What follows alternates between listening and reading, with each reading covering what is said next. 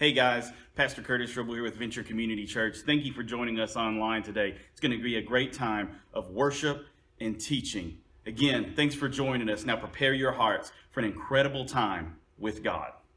Guys, again, welcome to Venture Community Church. We're so excited that you chose to join us today as we kick off our new series, Unstuck. I still have one more to go. Okay. Y'all can go. Y'all are good. Our new series, Unstuck. There is no better time than now for some healthy reflection, some healthy self-reflection, some healthy discovery. And in this series, we're going to talk about how our vices, our addictions, our hurts, and our habits affect the way that we live, affect the life that we have, affect the way that we see grace, and we receive what's available to us. So real quick, I just want to pray one more time after I share this next scripture so that we can prepare our hearts for all that God has. Colossians 3:3, for you died, and your life is now hidden with Christ in God. So let's pray. God, we celebrate today our life in Christ. That when we say yes to you, we literally, the past is dead, and you replace that not with a new past, with a new present and a new future. God, we thank you for who you are, simply. God, we praise you. Amen.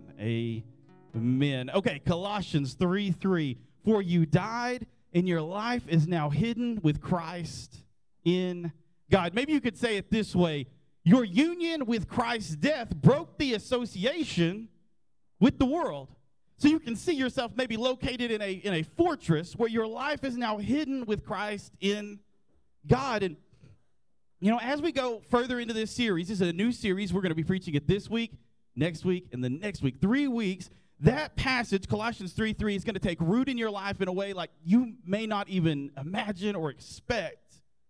But we're going to be speaking that over and over and over again in total transparency today, because we're talking about getting unstuck. We're going to be talking about, bad habits. We're going to be talking about things that keep us from being able to progress into the abundant life that Jesus promised us. We're going to be talking about vices. We're going to be talking about addictions. So total transparency, because I've heard that the first step in recovery is admission. I'm going to confess. I'm going to admit some things to you today. And since some of you, this is your very first time to even think about or see or hear about Venture Community Church, this is also going to serve as a great way for you to get to know me, get to know my heart, where I'm coming from, and really what my goal is for this series overall. Now, I was talking to some pastors this week, and I had this message prepared a long time in advance, and I said, man, I'm going to be real transparent here, and we discussed how you got to be careful with that.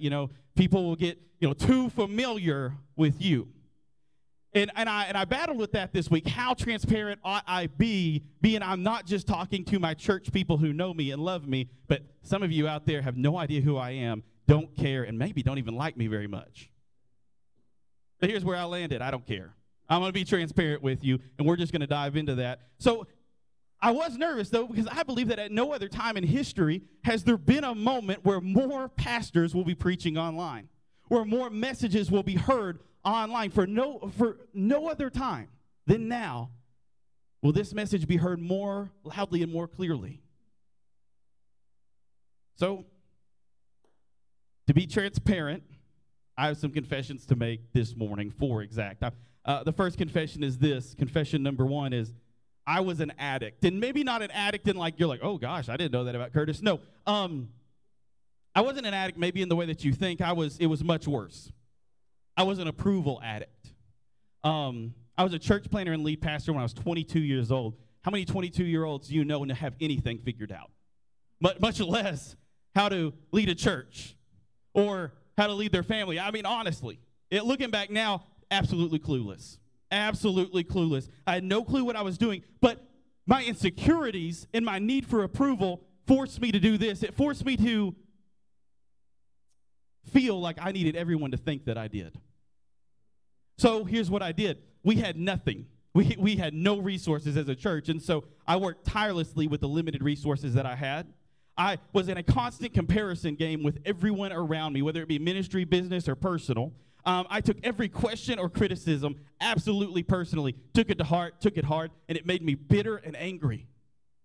And so I could go on on that.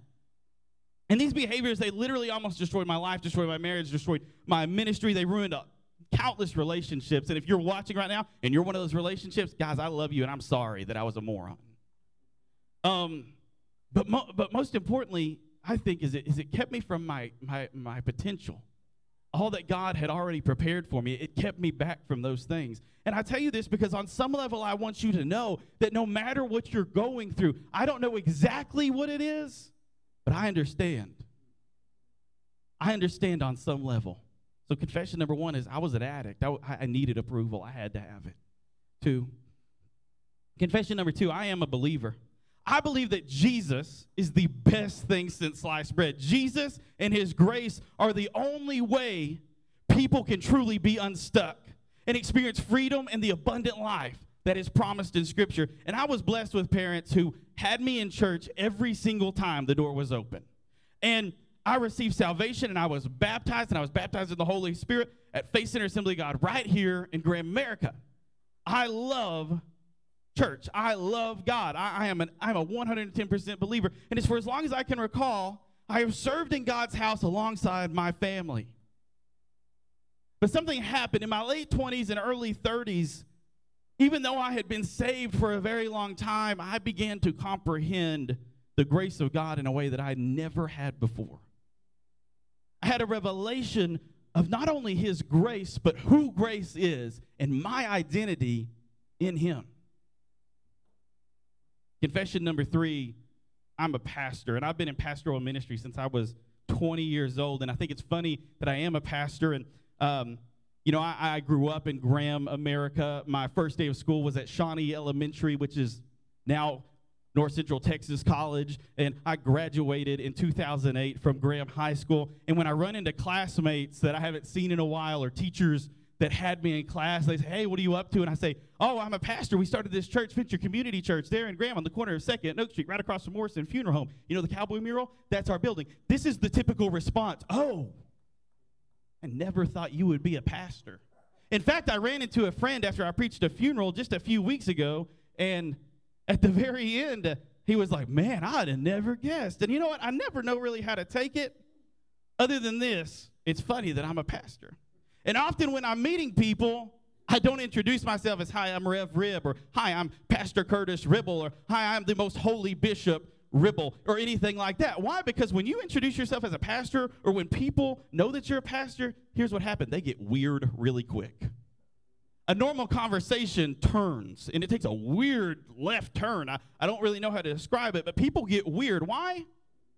Because people think that when you're a pastor, you're mega holy, or you're super spiritual, or that you have it all together, and that you're perfect. And I don't think that anyone ever actually says it, but that doesn't make, the belief any less true.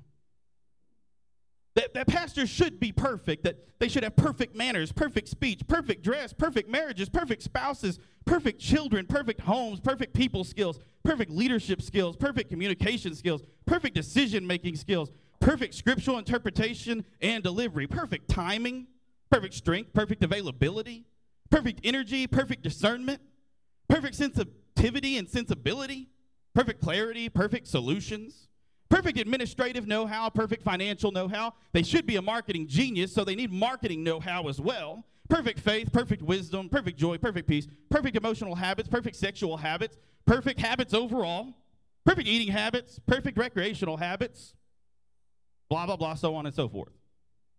That's the thought. Real talk, though, I'm not perfect. And there are pastors in this community and pastors that I love that I look up to, and I think, man, those guys almost walk on water, but here's the reality. They're not perfect either. And you can ask my children, and I promise you, they will not hesitate to tell you that their dad is not perfect. Truth is that as a pastor, and all pastors, we're all people who still fight temptation. We battle vices, addiction, hurts, and bad habits every single day. We battle doubt all the time, especially now. But like you, and here's what's important, is we're on a grace journey too. And at any given time in our grace journey, we may be ahead of you in some areas, and in other ways, we might be behind you in some areas. I can't tell you how many times that as a pastor, people of my congregation have lifted me up, maybe without even knowing it. But the key difference between maybe your grace journey and my grace journey, or the grace journey of any pastor right now, is that your grace journey gets to be private and ours gets to be very public. And that's important to know, because the truth is that while I'm being open, while I'm being honest, while I'm being transparent, is that I get tired and I get frustrated. I don't always exercise self-control, and I wonder often if God is actually hearing my prayers. I battle insecurity, and I'm constantly struggling to overcome a sense of failure. I have dry seasons, and I make poor parenting decisions. There's been moments where I've neglected my wife, and I've made poor health decisions, where I've mismanaged my finances or I've given in to temptation. Listen, I'm not perfect. Real talk. At times, because of the weight and pressure of the responsibility of leading God's house, there have been moments where I just want to throw my hands up, quit, and walk away. But out of all of this, out of everything that I've said, and I've said a lot, here's the next two words that are most important. But grace. What I learned in my late 20s and early 30s is that grace gives me power to overcome everything that I said before. That I have a supernatural power of Jesus inside of me, right here, in my belly, in my chest, going through me. It's right here. And I can overcome because of that. Confession number 4. Man, I love life. I love life so much that my love for life gets me in trouble. My wife said something the other day, like, man, you can, like, listen, I have the ability to be the most negative person in the world, and I have the ability to be the most positive person in the world. Imagine being married to me, okay? Our home is often a roller coaster, but she told me, you have the ability to turn, like, the worst situations into the best situations, and I attribute that to the fact that I absolutely love my life. And it does get me in trouble, because I like to have a good time. I like to have fun. I used to say it all the time. I had a buddy who, man, we lived by this, that growing old is mandatory, but growing up is optional. I believe, and I act often like, you know, it's easier to ask for forgiveness than permission. And, you know, I want to have a fun life. You know, I'm gonna live fast. I'm going to live hard for Jesus, and I'm going to leave a good-looking corpse for you all to come and visit. That's what it's going to be. All of this, though, while believing God has a great destiny for me. I believe that the grace life is the best life, and I'm going to say that a lot. The grace life is the best life. And my goal is that my life as a Christian, as a Christ follower, is more attractive than anything that the world has to offer. That it is more relevant than anything the world has out there. That my life, when people look at Curtis Ribble, when people look at my family, they're going to say, I want what they have because it looks better than anything I've ever seen before. My life is full of many things, and I've told you a lot of those things, and I was honest, and I was transparent, I was open with you. But here's also what my life has no shortage of. Why? Because I said yes to Jesus. I have no shortage of peace. I have no shortage of love, joy, patience, goodness, gentleness, self-control, abundance, forgiveness, and grace. Because the simple reality is, though I was stuck, and though I have to remind myself every day whose I am, Jesus unsticks the stuck. And Jesus unstuck me. And I get to live my best grace life in him because of that. It's simple. And I could spend hours telling you today of all the good things that my good Father did and how I struggled and how he never gave up. But here's the point. The difference between a believer and an unbeliever is that a believer is becoming, struggling, and overcoming all at the same time, and an unbeliever is all alone. A believer is never alone. I get to live life not for victory, but from victory. I am constantly in a place of victory. That's the difference between a believer and an unbeliever. Jesus unsticks the stuck.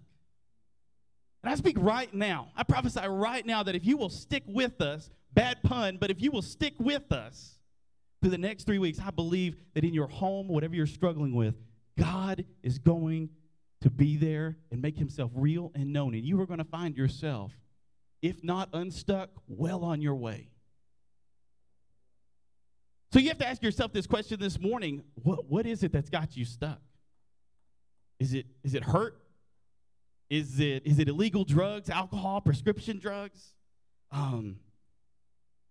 Self-harm, sexual misconduct, overeating, overspending, pornography, anger.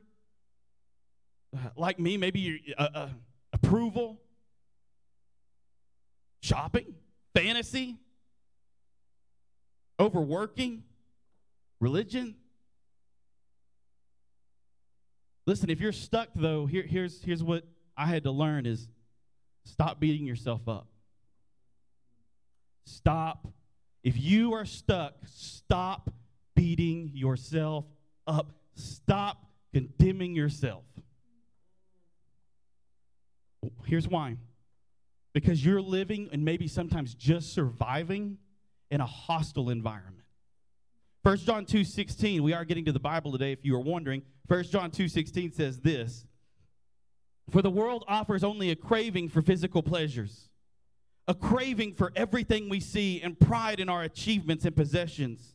These are not from the Father, but from this world." Listen, you live in a world filled with temptation, and your environment is hostile to you. It's actually quite a miracle that you right now are in as good a shape as you are, considering the world that you live in. For some of you listening right now today, the most powerful thing about you is that you are still here, that you are still standing. The most graceful and the most powerful part of your testimony is that I am here. And I say this because, one, the struggle is real, guys. You've heard it. The struggle is real. And I say this because many people believe that their struggle's special, that they're really messed up. I say this because many people believe that they're too far gone, or they believe that they're worse than other people, and that's why they're experiencing what they're experiencing. Listen, I want to tell you today, if no one has ever told you this, you are absolutely 100% totally normal. You just live in a world that's hostile to you. It's got you stuck, it's hurt you, and it's trained you to crave, think, and act the way you do. Sometimes we think, I don't know why I did that, because you live in a world that's hostile to you. So you're doing only what you know. The difference between a believer and an unbeliever is a believer is not alone in this world. And a believer has overcome this world. An unbeliever is all alone. So let me give you an example of my own life. Almost all of my ministry training was based on me and my performance.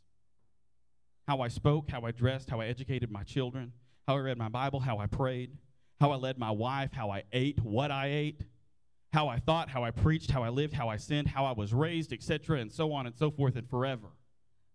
How I did things. And I quickly realized that I could never measure up to the standards that were being set before me, so here's what I had to do. I just began to perform. I just began to just fake it till I make it. I can't do it. I can't measure up. And I was constantly in a state of condemnation, so I'm going to perform. And when I performed well, I felt really great about myself. And I would pat myself on the back and look in the mirror and say, Curtis, you did a great job today. Good job, attaboy. But when I performed poorly, I felt really, really bad. And to give you an example, when Venture Community Church started, we launched in 2012 with less than 20 people, and I was related to every single person there except one. And I went to Chicken Express and I ate mashed potatoes by myself because I felt so depressed because I had failed. Because I had failed God, failed everyone. I did not measure up, apparently. And so on and so forth. I could just give you example after example from church, from life, from ministry, from marriage, from parenting. And every time I would fail, I would feel worse. And I was constantly trying to perform. And I quickly found that even by the lowest standard, I would perform poorly more than I would perform well. And it broke me. And I judged my performance based on what I had learned and what I knew. And I tell you that because your environment and the environment that you are in has developed all sorts of coping mechanisms in you, maybe without you even knowing it. I developed all kinds of destructive behaviors during this time. I slept about an average of 3 hours a night. I was afraid of disappointing people to the point of physical sickness. I struggled with depression. I had anxiety so heavy and so regularly that I couldn't at moments remember what it felt like to feel normal. I sacrificed family relationships and friendships just on the altar of effort. Like, I'm going to keep trying, no matter who gets in my way, no matter who I run over. I faked holiness so that people would think more of me. I've been a victim of a very legalistic culture, and so I adopted a victim mentality, and I was constantly a victim. I was convinced that I had no control over the large things in my life, so I had to control every little thing. I started believing the worst, so everything in my mind, no matter how small, would go immediately to nuclear winter. It would snowball in my head, and I couldn't control it. I was constantly blaming others. I was always defensive and comparing myself to everyone else. I felt stuck in a life I didn't want to be in. And I talk to people every single week who say, I just don't think I want to do this anymore. Why? Because they're stuck in a life that they just don't want to be in. I did these things, and I did my best, and I had these coping mechanisms, and I developed these bad habits, and I developed these things because I couldn't get unstuck by myself, and these were the only things that I had. I felt incomplete, so I had to constantly compensate. The environment that I had been in shaped who I was, and you might be sitting there right now in the environment that you were brought up in, or the environment that you find yourself in right now, shaped and is shaping who you are. So you have to recognize that you're immersed in a hostile world, and this is why you've become the person that you are. For some of you right now, you're thinking, I'm exactly who I wanted to be, and that's awesome, that's great. But for many, the person they are is not the person they ever thought they would be or ever wanted to be. And it isn't that you're worse, and I'm talking to you this morning, it's not that you're worse than others. It's simply that over time, you've learned some terrible habits as a way to cope with your reality. That's a bunch of bad news. I don't like bad news. At Venture Community Church, we exist to grow and advance individuals by declaring and demonstrating His gospel to everyone, every day, everywhere. I tell you that because we much prefer the good news. The gospel is good news. And why do I prefer that? Why do I prefer the good news? Why do I prefer the gospel? Well, because it's the best message I've ever heard. It's the best thing that I've ever believed. And it's because of that message that I get to live my best grace life right now. Because the gospel showed me that in the midst of all of my performance, that it wasn't about my performance, it was about His performance. It was about what He had already done. The gospel showed me that I had been striving to accomplish what He had already accomplished. But I think to truly appreciate the good news, sometimes you have to highlight the bad news. And I decided in this series that I would open up in a very real way by telling you not what the good news is, but what the good news is not. Being stuck in bondage, religion, law, hurt, performance, whatever, unable to progress in life is not good news. But here's the good news. 1 John 4:4. You are of God, little children, and have overcome them, what is them, anything not of God. Because greater is He that is in you than he that is in the world. Romans 5:6, when we are utterly helpless, Christ came at just the right time and died for us sinners. Romans 5:8 through 9, but God showed His great love for us by sending Christ to die for us while we were still sinners. And since we have been made right in God's sight by the blood of Christ, He will certainly save us from condemnation. John 3:16 through 17, for this is how God loved the world. He gave His one and only Son so that everyone who believes in Him may have eternal life and may not perish. God sent His Son into this world not to judge the world, but to save the world through Him. Romans 10:9, that if you confess with your mouth the Lord Jesus and believe with your heart that God raised Him from the dead, you will be saved. Romans 10:13, for whoever calls on the name of the Lord shall be saved. Saying yes to Jesus is the best thing that you can ever do.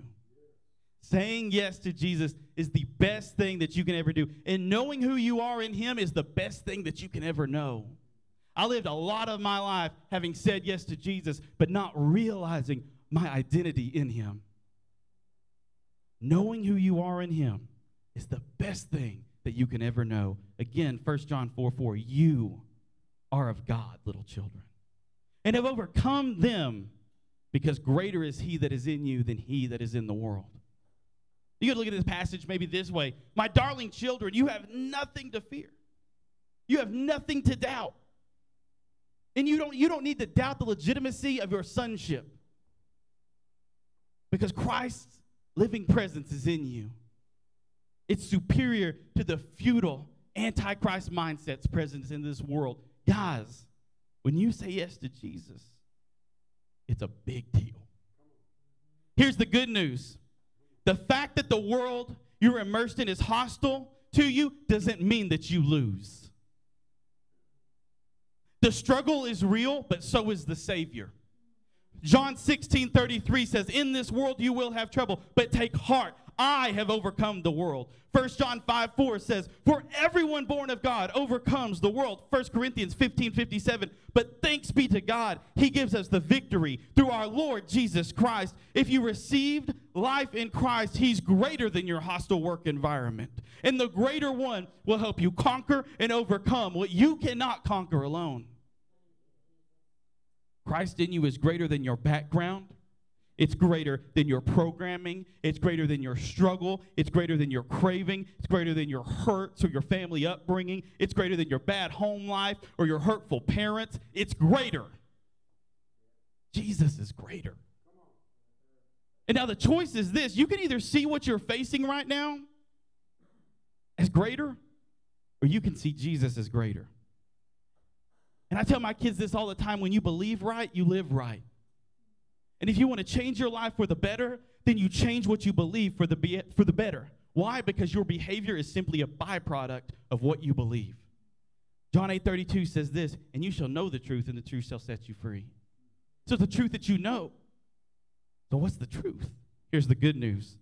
The truth isn't more rules to follow. The truth is this. Jesus came to liberate you through God's abundant grace. Jesus came to liberate you through God's abundant grace. That's the truth. That Jesus came to liberate you through God's abundant grace. John 1:17 says this, for the law was given through Moses. But the good news, here we go. But God's unfailing love and faithfulness came through Jesus Christ. You see, a lot of us who are stuck and struggling to break free from bondage and change in our lives think that the answer to breaking free lies in more principles, obeying more rules, and exercising more discipline and self-control. Then what we find ourselves in is a situation where when we can't do what's prescribed, we can't do everything that's laid out before us, we feel condemnation. And when we feel condemnation, our problems just get worse. So I have to ask you today, do hurts, do vices, do addictions have you stuck right now?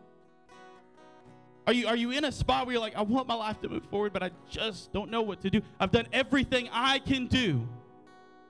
That's right. Sometimes you've done everything you can do. So you need to lean on a Savior who's telling you, I've already done it. I said it is finished, and it was. And then you choose to believe the gospel, that it isn't about you. And it isn't about what you have done to deserve God's deliverance, but what God's done for you through Christ's finished works.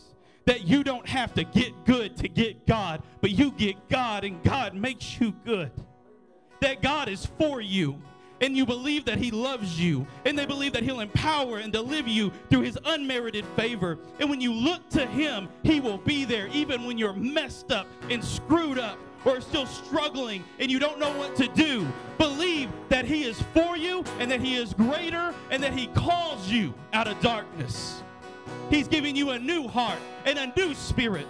And believe that he's removed your stubborn heart and given you a tender, responsive heart. That's God's amazing grace. That the truth that you need to start believing in right now. And I'm going to tell you up front that Unstuck is not a 12-step program. It's not a 3-step program. It's not a how to unstick yourself. It's about a heart change and the simple reality that you can't unstick yourself. There is nothing you can do. It's through grace and a heart change. It's through the unconditional and unchanging love of a Father that our actions will change naturally, without the burden of force or the stress of trying to fulfill impossible obligations. Listen, I'm not doing this series because I have a desire to force my opinion or present myself as some wise theologian. I am doing this series because I have found the answer, and it is not something, it is someone. It is Jesus. And it is His grace, and it is who He is. I'm doing this series because I love the church with everything I have. And if you're watching this right now, you're included in that. I want to see you living up to your full potential in Christ. I want you to know that you were made to move from glory to glory, not sin to sin. From glory to glory, not failure to failure. From glory to glory, not condemnation to condemnation. From glory to glory to glory to glory. You were made to live an unstuck life. So every week during this series, I'm going to give you the truth that's going to unstick you from the life that you feel stuck in. And I think this, that it doesn't matter where we're at. It doesn't matter how mature we are. There's still something. There is still growth, and that's what I love about growth and advancement and maturing in my identity in Christ, is I'm constantly getting to mature. Is I'm constantly getting to grow. As I'm constantly getting to advance. He has done it. He has finished. But my maturity in that is what is amazing. Jesus is greater this morning. Jesus is greater this afternoon. Jesus is greater tomorrow and the next day and the next day. There will never be a time when what you're facing is greater than Him. Next week, I want to talk to you more about this, but we're going to talk about the good news of your death. We're going to pray, and I'm going to ask the team to lead us as we close today. Father, we thank you that we can't do it alone, and we need you. God, we thank you that you are mighty and matchless, that you are grace, and you are love, and you look down at us and you say, I am pleased. God, if there's anyone who's watching this morning, if there's anyone who's watching this video that do not know you, God, I pray that you would draw near and make yourself as real as ever before, that you would make yourself obvious in their home, that they would realize that salvation is simple, that your burden is light, and that all they have to do is say yes to you.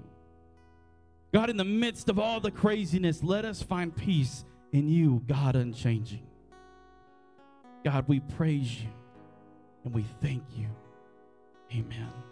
Guys, if you are watching this video right now, when you're a little confused on what it means to say yes to Jesus, I just want to talk to you real quick. The Bible says that if I believe in Him and I confess with my mouth that He is Lord and He is raised from the dead, that I am saved. So it's simple. I just say, Jesus, I love you. I can't do this on my own. I can't rescue myself, so I need a rescuer. I know that I am lacking, but I know that you are full and whole. God, I receive your salvation, and I want all that you have for me. I believe in you.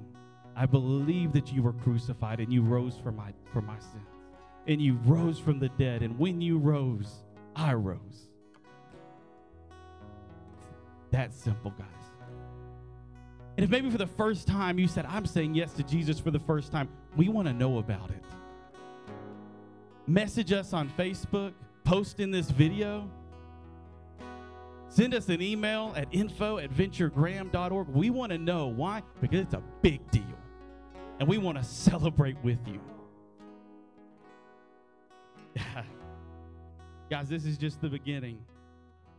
I'm excited. We're going to worship. I'll see you next week. Again, thank you for joining us online at Venture Community Church. We hope that God moved miraculously in your home today.